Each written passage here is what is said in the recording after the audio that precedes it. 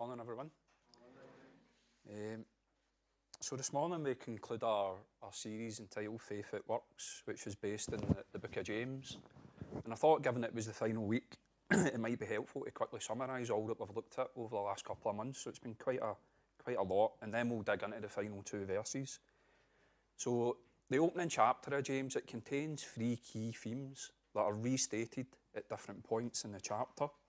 And they can roughly be categorised as follows. I've put them on the slide here. So the first theme is this idea of trials in the Christian life.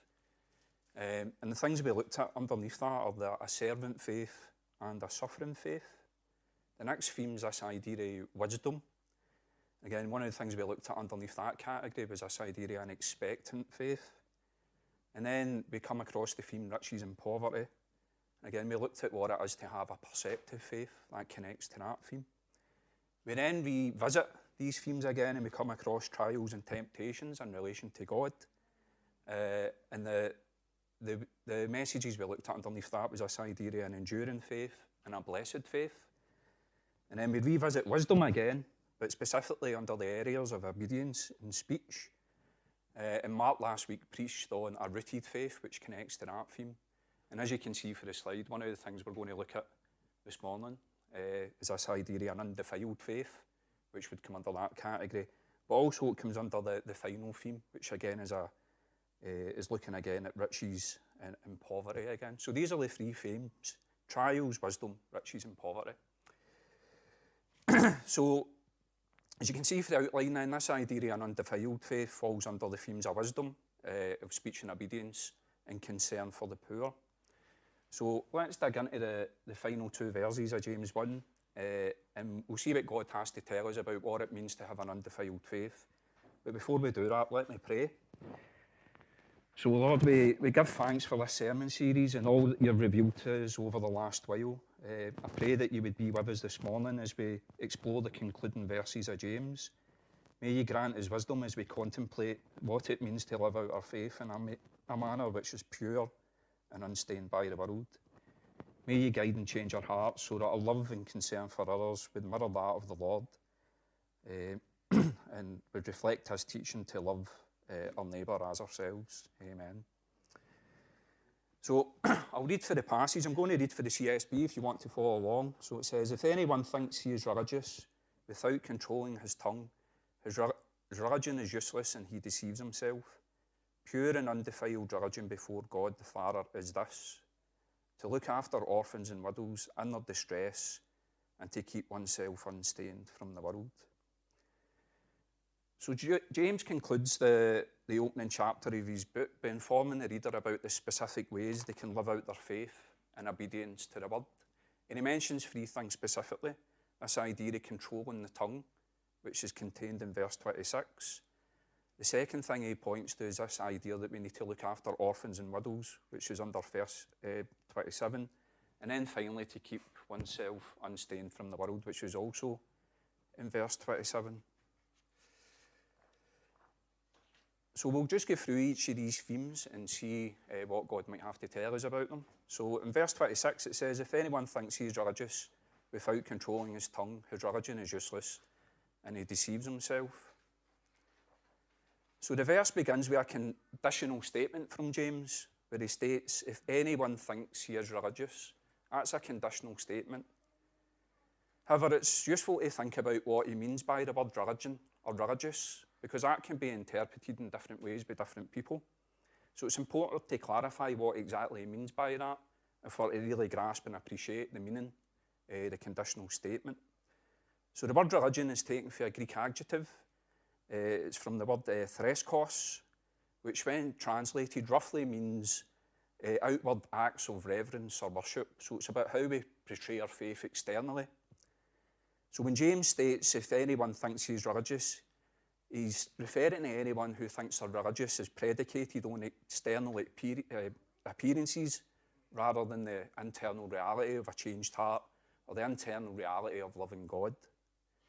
Indeed, some commentators suggest that James opens the verse in that manner as it was likely there was members of his church who seemed to be religious due to their participation in the rituals and rites of the church. But for James, that was a shallow devotion that lacked any sense of purity, and for him therefore it was a defiled form of faith. So he begins the verse by challenging the reader, and by extension you and I, to reflect on the nature of our worship and our faith. In essence, he's asking, does the outward appearance of our faith reflect the inner reality that our hearts have been transformed by the love of God? Or deep down, do we feel it's just simply enough to turn up here on a Sunday and to pray and to sing and just go through the motions of the Christian life without any conviction, without any thought, without any commitment, and without any concern for other people? So he builds on this conditional statement by inferring that a defiled faith is characterised by an inability to control our tongue. So in other words, he suggests that anyone who engages in slander, malicious gossip, unfair condemnation of other people, exhibits a shallow faith and deceives our own heart. If you're doing that at the same time whilst you're praising God, it's a defiled faith. So the call from James to control the tongue, it mirrors the words of the Apostle Paul, who states that the Christian should put away the aspects of their earthly nature which would defile their faith. He says in Colossians 3, verses 8 and 9, "But now put away all the following: anger, wrath, malice, slander, and filthy language from your mouth. Do not lie to one another, since you have put off the old self with its practices." So the scriptures are very consistent in the command that we're to control our tongues if we're to live out our faith with purity and to live out a faith that's undefiled. So therefore, church family, with respect, let me ask you, do you ever engage in harmful or hurtful speech through anger, gossip, or unfair judgment of others? I do, if I'm being honest.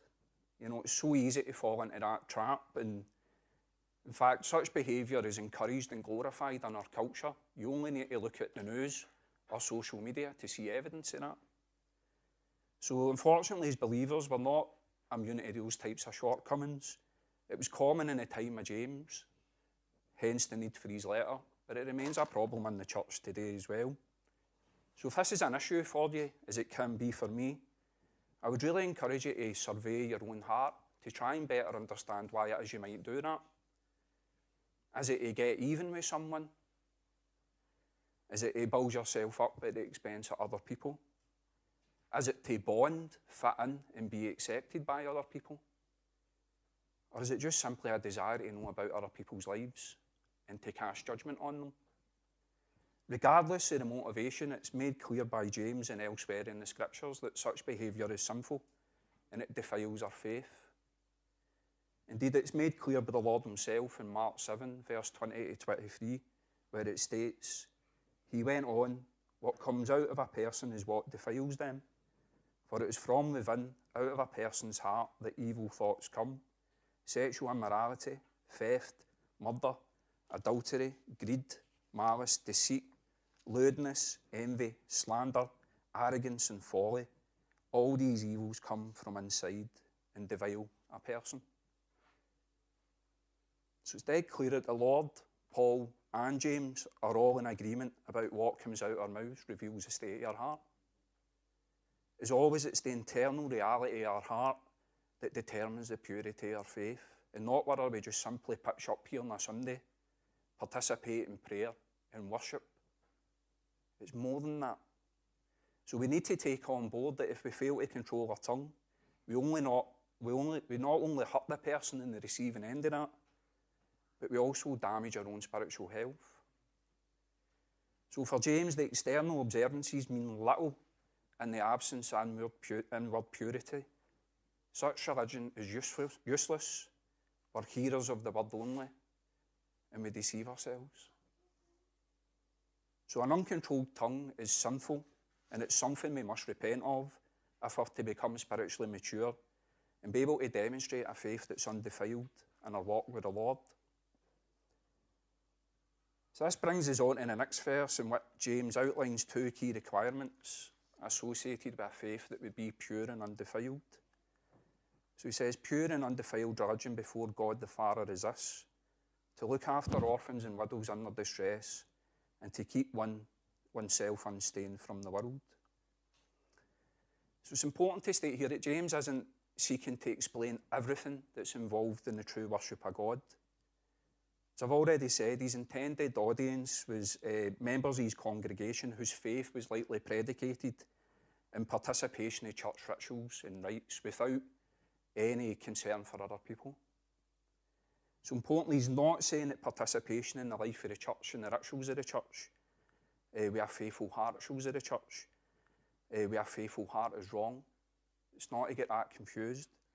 We cannot be doers of the word without hearing the word first. However, he is worried that hearing the word was being overemphasised within the church at the expense of doing the word. So he's insistent that if we were to balance our personal devotion to God with a commitment to sacrificial love for other people. So in this verse, James is seeking to redress the balance by highlighting that doing the word is integral to our faith, and that this should be evident in the life of a Christian. Consequently, for James, the first requirement of a pure and undefiled religion is the fulfilment of the second great commandment, that we should love our neighbour as ourselves. We are to love our God with all our heart and with all our soul and with all our mind, but we must also have love for others who are in need. And specifically, James says that the focus of our love should be directed towards orphans and widows. In doing that, he's making a direct link to the Old Testament commandment that believers should seek to imitate the love of God, or the love of God has for these people, by intervening in the lives of people who find themselves in the margins of society. So, for instance, in Isaiah 1:17, the prophet proclaims that God will no longer recognise the worship his people offer him, and that they must learn to do what is good, pursue justice, correct the oppressor, defend the rights of the fatherless, and plead the widow's cause. So an undefiled faith will imitate the concern the Father has for his people within a world that is lost, hurting, and broken. So James insists that helping others is fundamental to our faith. But let me be clear, we're not justified by God through our works. We cannot earn his favour, nor our salvation. Good works do not equate to a good person. They just don't.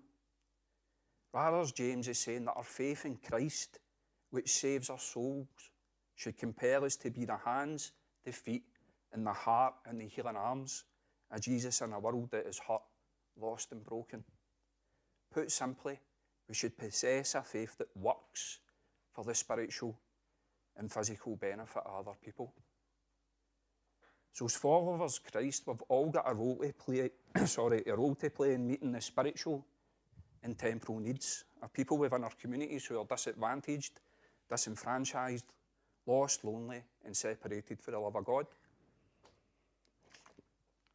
So I've had a cold all week, my throat's going a wee bit. So during the time when James wrote, orphans and widows represented the most vulnerable members in that particular society. And within the cultural context of the ancient world, the family operated as a protective social unit, which was headed by a male member, usually a father or a husband. So the family depended on the male members to meet their material needs. So consequently, women or children without a husband or a father were highly vulnerable and pushed right to the margins of society. Women often lost their homes, they had very little rights, they lost livestock, they basically had no means of supporting themselves. Children were often forced to beg or sold into slavery. They were purchased or sometimes gambled for. So being no doubt, to be an orphan and a widow in the ancient world was about the worst social position you could occupy. It was a harsh existence. So God's concern for orphans and widows is therefore peppered all throughout the scriptures, particularly in the Old Testament. For instance, in Psalm 68, verse 5, it says, God in his holy dwelling is the father of the fatherless and the champion of widows.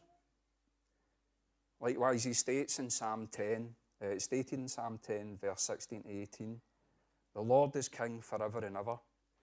The nations will perish from his land. Lord, you have heard the desires of the humble. You will strengthen their hearts. You will listen carefully, doing justice for the fatherless and the oppressed, so that mere humans from the earth may terrify them no more. So the scriptures, therefore, they command us to really imitate the Father's concern for orphans and widows, by demonstrating the same love and concern for vulnerable people within our communities and within our own lives. So obviously times change, and within our Western cultural context, widows and orphans aren't nearly as vulnerable as they once were in the ancient world. So my question would be, to this morning would be to you, who are the orphans and widows of our time? Who would we say they are? Now, the reason I asked that is because that question was posed to me in a lecture last year. It was put out to a class I was in, and folks said, people living with addiction, people experiencing homelessness, people with poor mental health, people living in dire poverty. And that's all true. But the lecturer challenged us and mentioned one particular group within our society, which interestingly was not mentioned by anyone in that class, who he felt represent the most vulnerable members of our society, and therefore are arguably in the greatest need of help and protection. And he suggested that older adults now represent the most vulnerable members of our society, and in effect are the widows and orphans of our age. And that suggestion really challenged me, not only as a believer, but as a son whose mum's 71 years old and living in really poor health. And the more I've pondered it and I've thought about it, I happen to agree that they do. So I've got some research. I did a wee bit of research. So there's a campaigning group called Independent Age, and they show that despite the fact that we're getting richer as a society, people aged 65 and over still face significant health inequalities and other challenges in their lives. So for instance, people aged over 65 in the UK live with 2 chronic health problems that really impacts the quality of their life.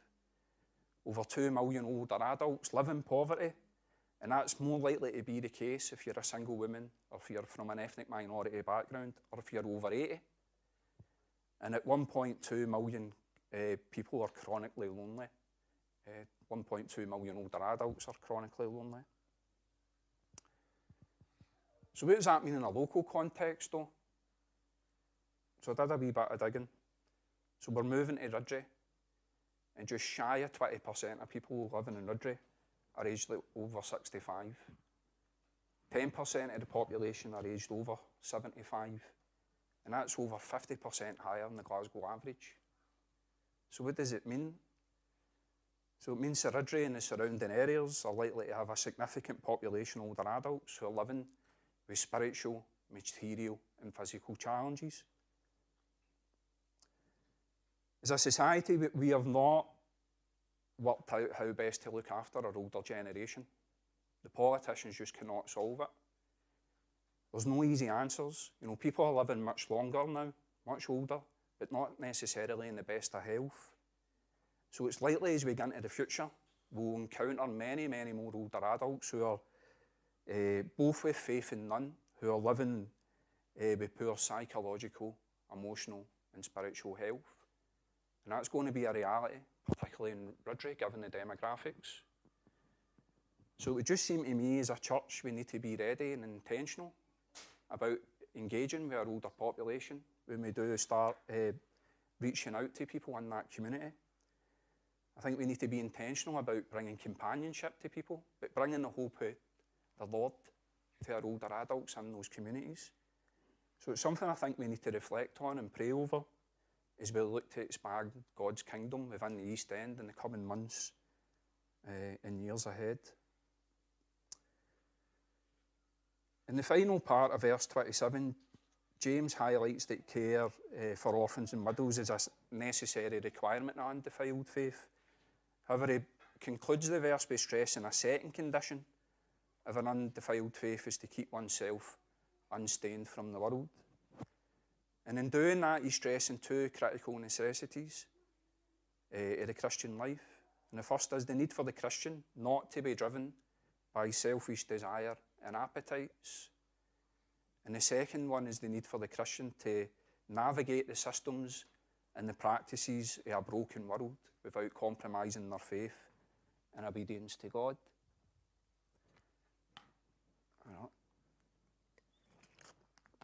Apologies.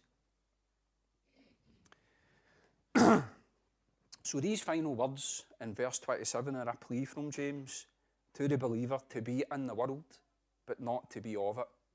That's essentially what it is. We're to function as salt and light and to help those in need, but not at the expense of being corrupted by the world that's around us.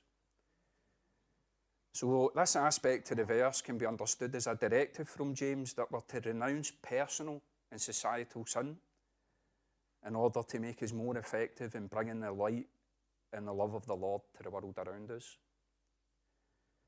And in doing that, this instruction from James chimes perfectly with the words of the Apostle John, who tells us in 1 John 2:15, do not love the world or the things in the world. If anyone loves the world, the love of the Father is not in him. So James and John are clear in their convictions that as Christians we should not reflect nor love the ways of the world. And when I was thinking about this, I was really drawn to John 18:36. I really did feel led with the Spirit into that verse. And the Lord says in that particular passage, my kingdom is not of this world, said Jesus. If my kingdom were of this world, my servants would fight so that he wouldn't be handed over to the Jews. But as it is, my kingdom is not from here. And I believe that those words for the Lord illustrate more than any others the critical necessity for us as believers not to be stained by the world. Our task as followers of Jesus is to build his kingdom. However, in the Lord's own words, his kingdom is not of this world. Therefore, to be effective in mission, we can't be either. We cannot love the world and expect to be effective in mission. So for to be salt and light, then we must look, act, sound, and react differently for the world round about us. There must be evidence of inward change, which manifests itself in the outworking of a faith that's rooted in Christ. Otherwise, our efforts to bring people to Jesus will fall on deaf ears. So, brothers and sisters, I say this, that the bad news is that there's some degree, and I'm going to slow down and say this word because the more I practice that, I could get out. Worldliness exists in all our lives. It's so easy to become beguiled by a world, corroded by sin and stained by it. Here's the good news though, and this is on the Bible, you can check. We're a new creation. Sin has been defeated and rendered powerless in our lives. We're no longer slaves to it. It has no dominion over you. The Spirit of God lives in you and empowers you to overcome temptations and remain obedient to him. But we must affirm a truth. We'll never entirely be free from sin in this life. None of us is perfect. However, that does not mean that we should ever accept or believe that sin has dominion over us. Here's what the Apostle Paul tells us in Romans 6, verses 17 to 18. But thank God that, although you used to be slaves to sin, you obeyed from the heart the pattern of teaching to which you were handed over, and having been set free from sin, you became enslaved to righteousness. So the Apostle's making it very clear that when we commit our life to Christ, and we do not forget his word, as Mark preached last week, our love for sin is broken, and it's reorientated towards our love for God. Thus, we're no longer slaves to sin, but we're slaves to righteousness, which results in sanctification. Therefore, it's made clear by James and Paul that our task as Christians is to reject the world and to yield ourselves to God, so that more and more we're sanctified and more we become spiritually mature.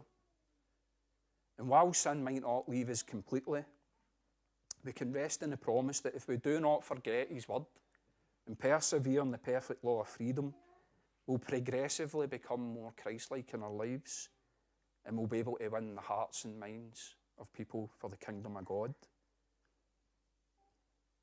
The great reality is this: you're already unstained by the world. However, with the help of the Spirit and faith in the truth, we must continue to grow spiritually and become ever more rooted in Christ.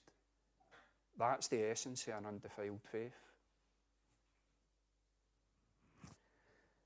As I finish, let me give you an example about why remaining unstained for the world is important to advance the kingdom of God. I read an article recently in the Christian Today magazine which was exploring the decline of the church in the UK, and it was an interview with a mathematician called John Hayward, whose research has shown that the long-term health of the historical churches in the UK isn't good, that they're headed for extinction.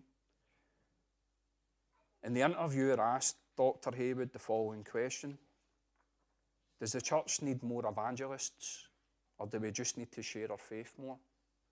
And this was his reply.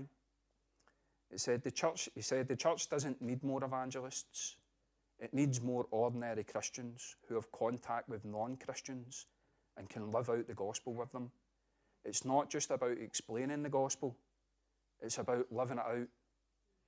The person who was largely responsible for bringing me to faith was my landlady, who would bring out the Bible during mealtimes and ask me what I thought about it.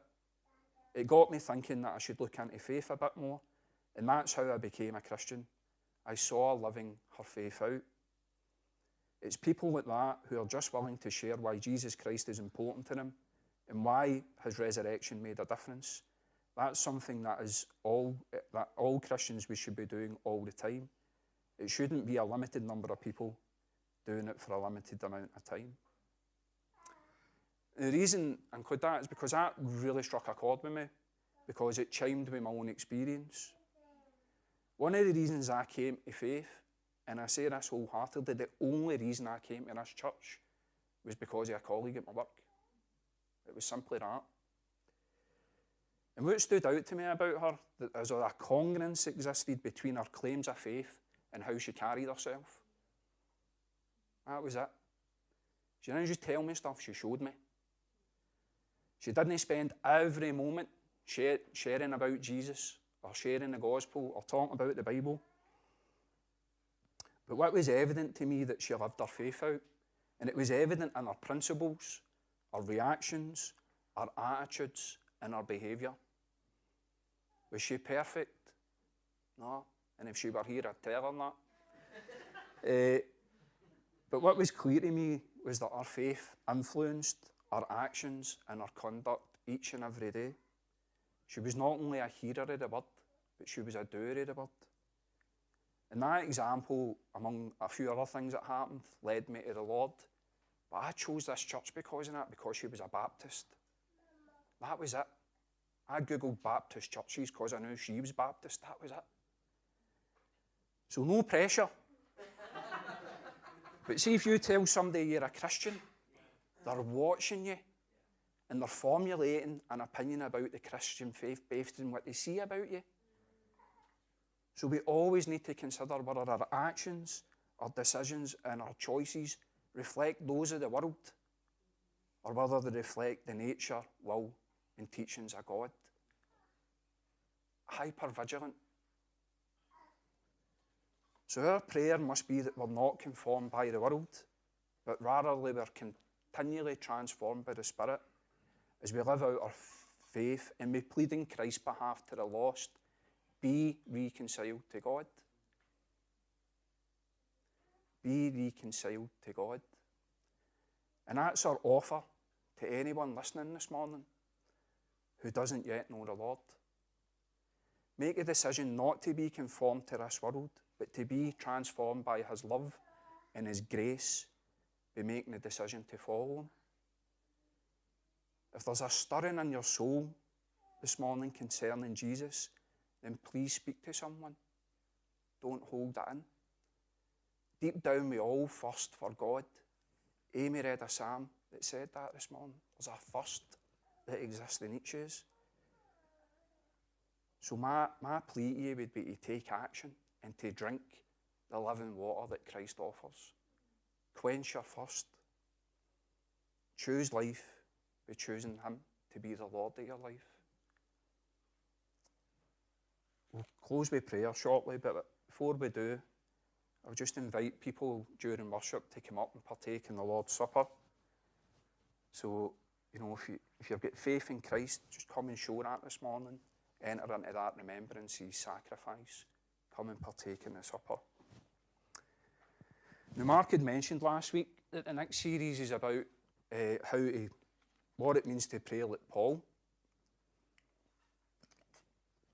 So I'm just going to end today by reading the words of the Apostle Paul concerning the hallmarks of the Christian life. And for me, anyway, these words reflect everything that would reflect a faith that's undefiled and unstained by the world. So family, DBC family, let this be our collective prayer as we look to expand God's kingdom in the East End in the weeks, months and years ahead. So Paul says in Colossians 3, verse 12 through 17, therefore, as God's chosen ones, holy and dearly loved, put on compassion, kindness, humility, gentleness and patience, bearing with one another and forgiving one another if anyone has a grievance against another. Just as the Lord has forgiven you, you are also to forgive. And above all, put on love, which is the perfect bond of unity. And let the peace of Christ, to which you were also called in one body, rule your hearts and be thankful. Let the word of Christ dwell richly among you, in all wisdom, teaching and admonishing one another through psalms, hymns and spiritual songs, singing to God with gratitude in your hearts. And whatever you do, in word or in deed, do everything in the name of the Lord Jesus, giving thanks to God the Father through him. Let me pray, folks. So, Lord, we give thanks for this opportunity to meet this morning. And I pray that as we go from here today, that your word will remain rooted in our hearts and will guide us in the days ahead. Lord, may we all be led by your Spirit into a deeper love and concern for others. May you help us to live out our faith in a manner which reflects your love and your nature, so that others would clearly see something of you in our lives.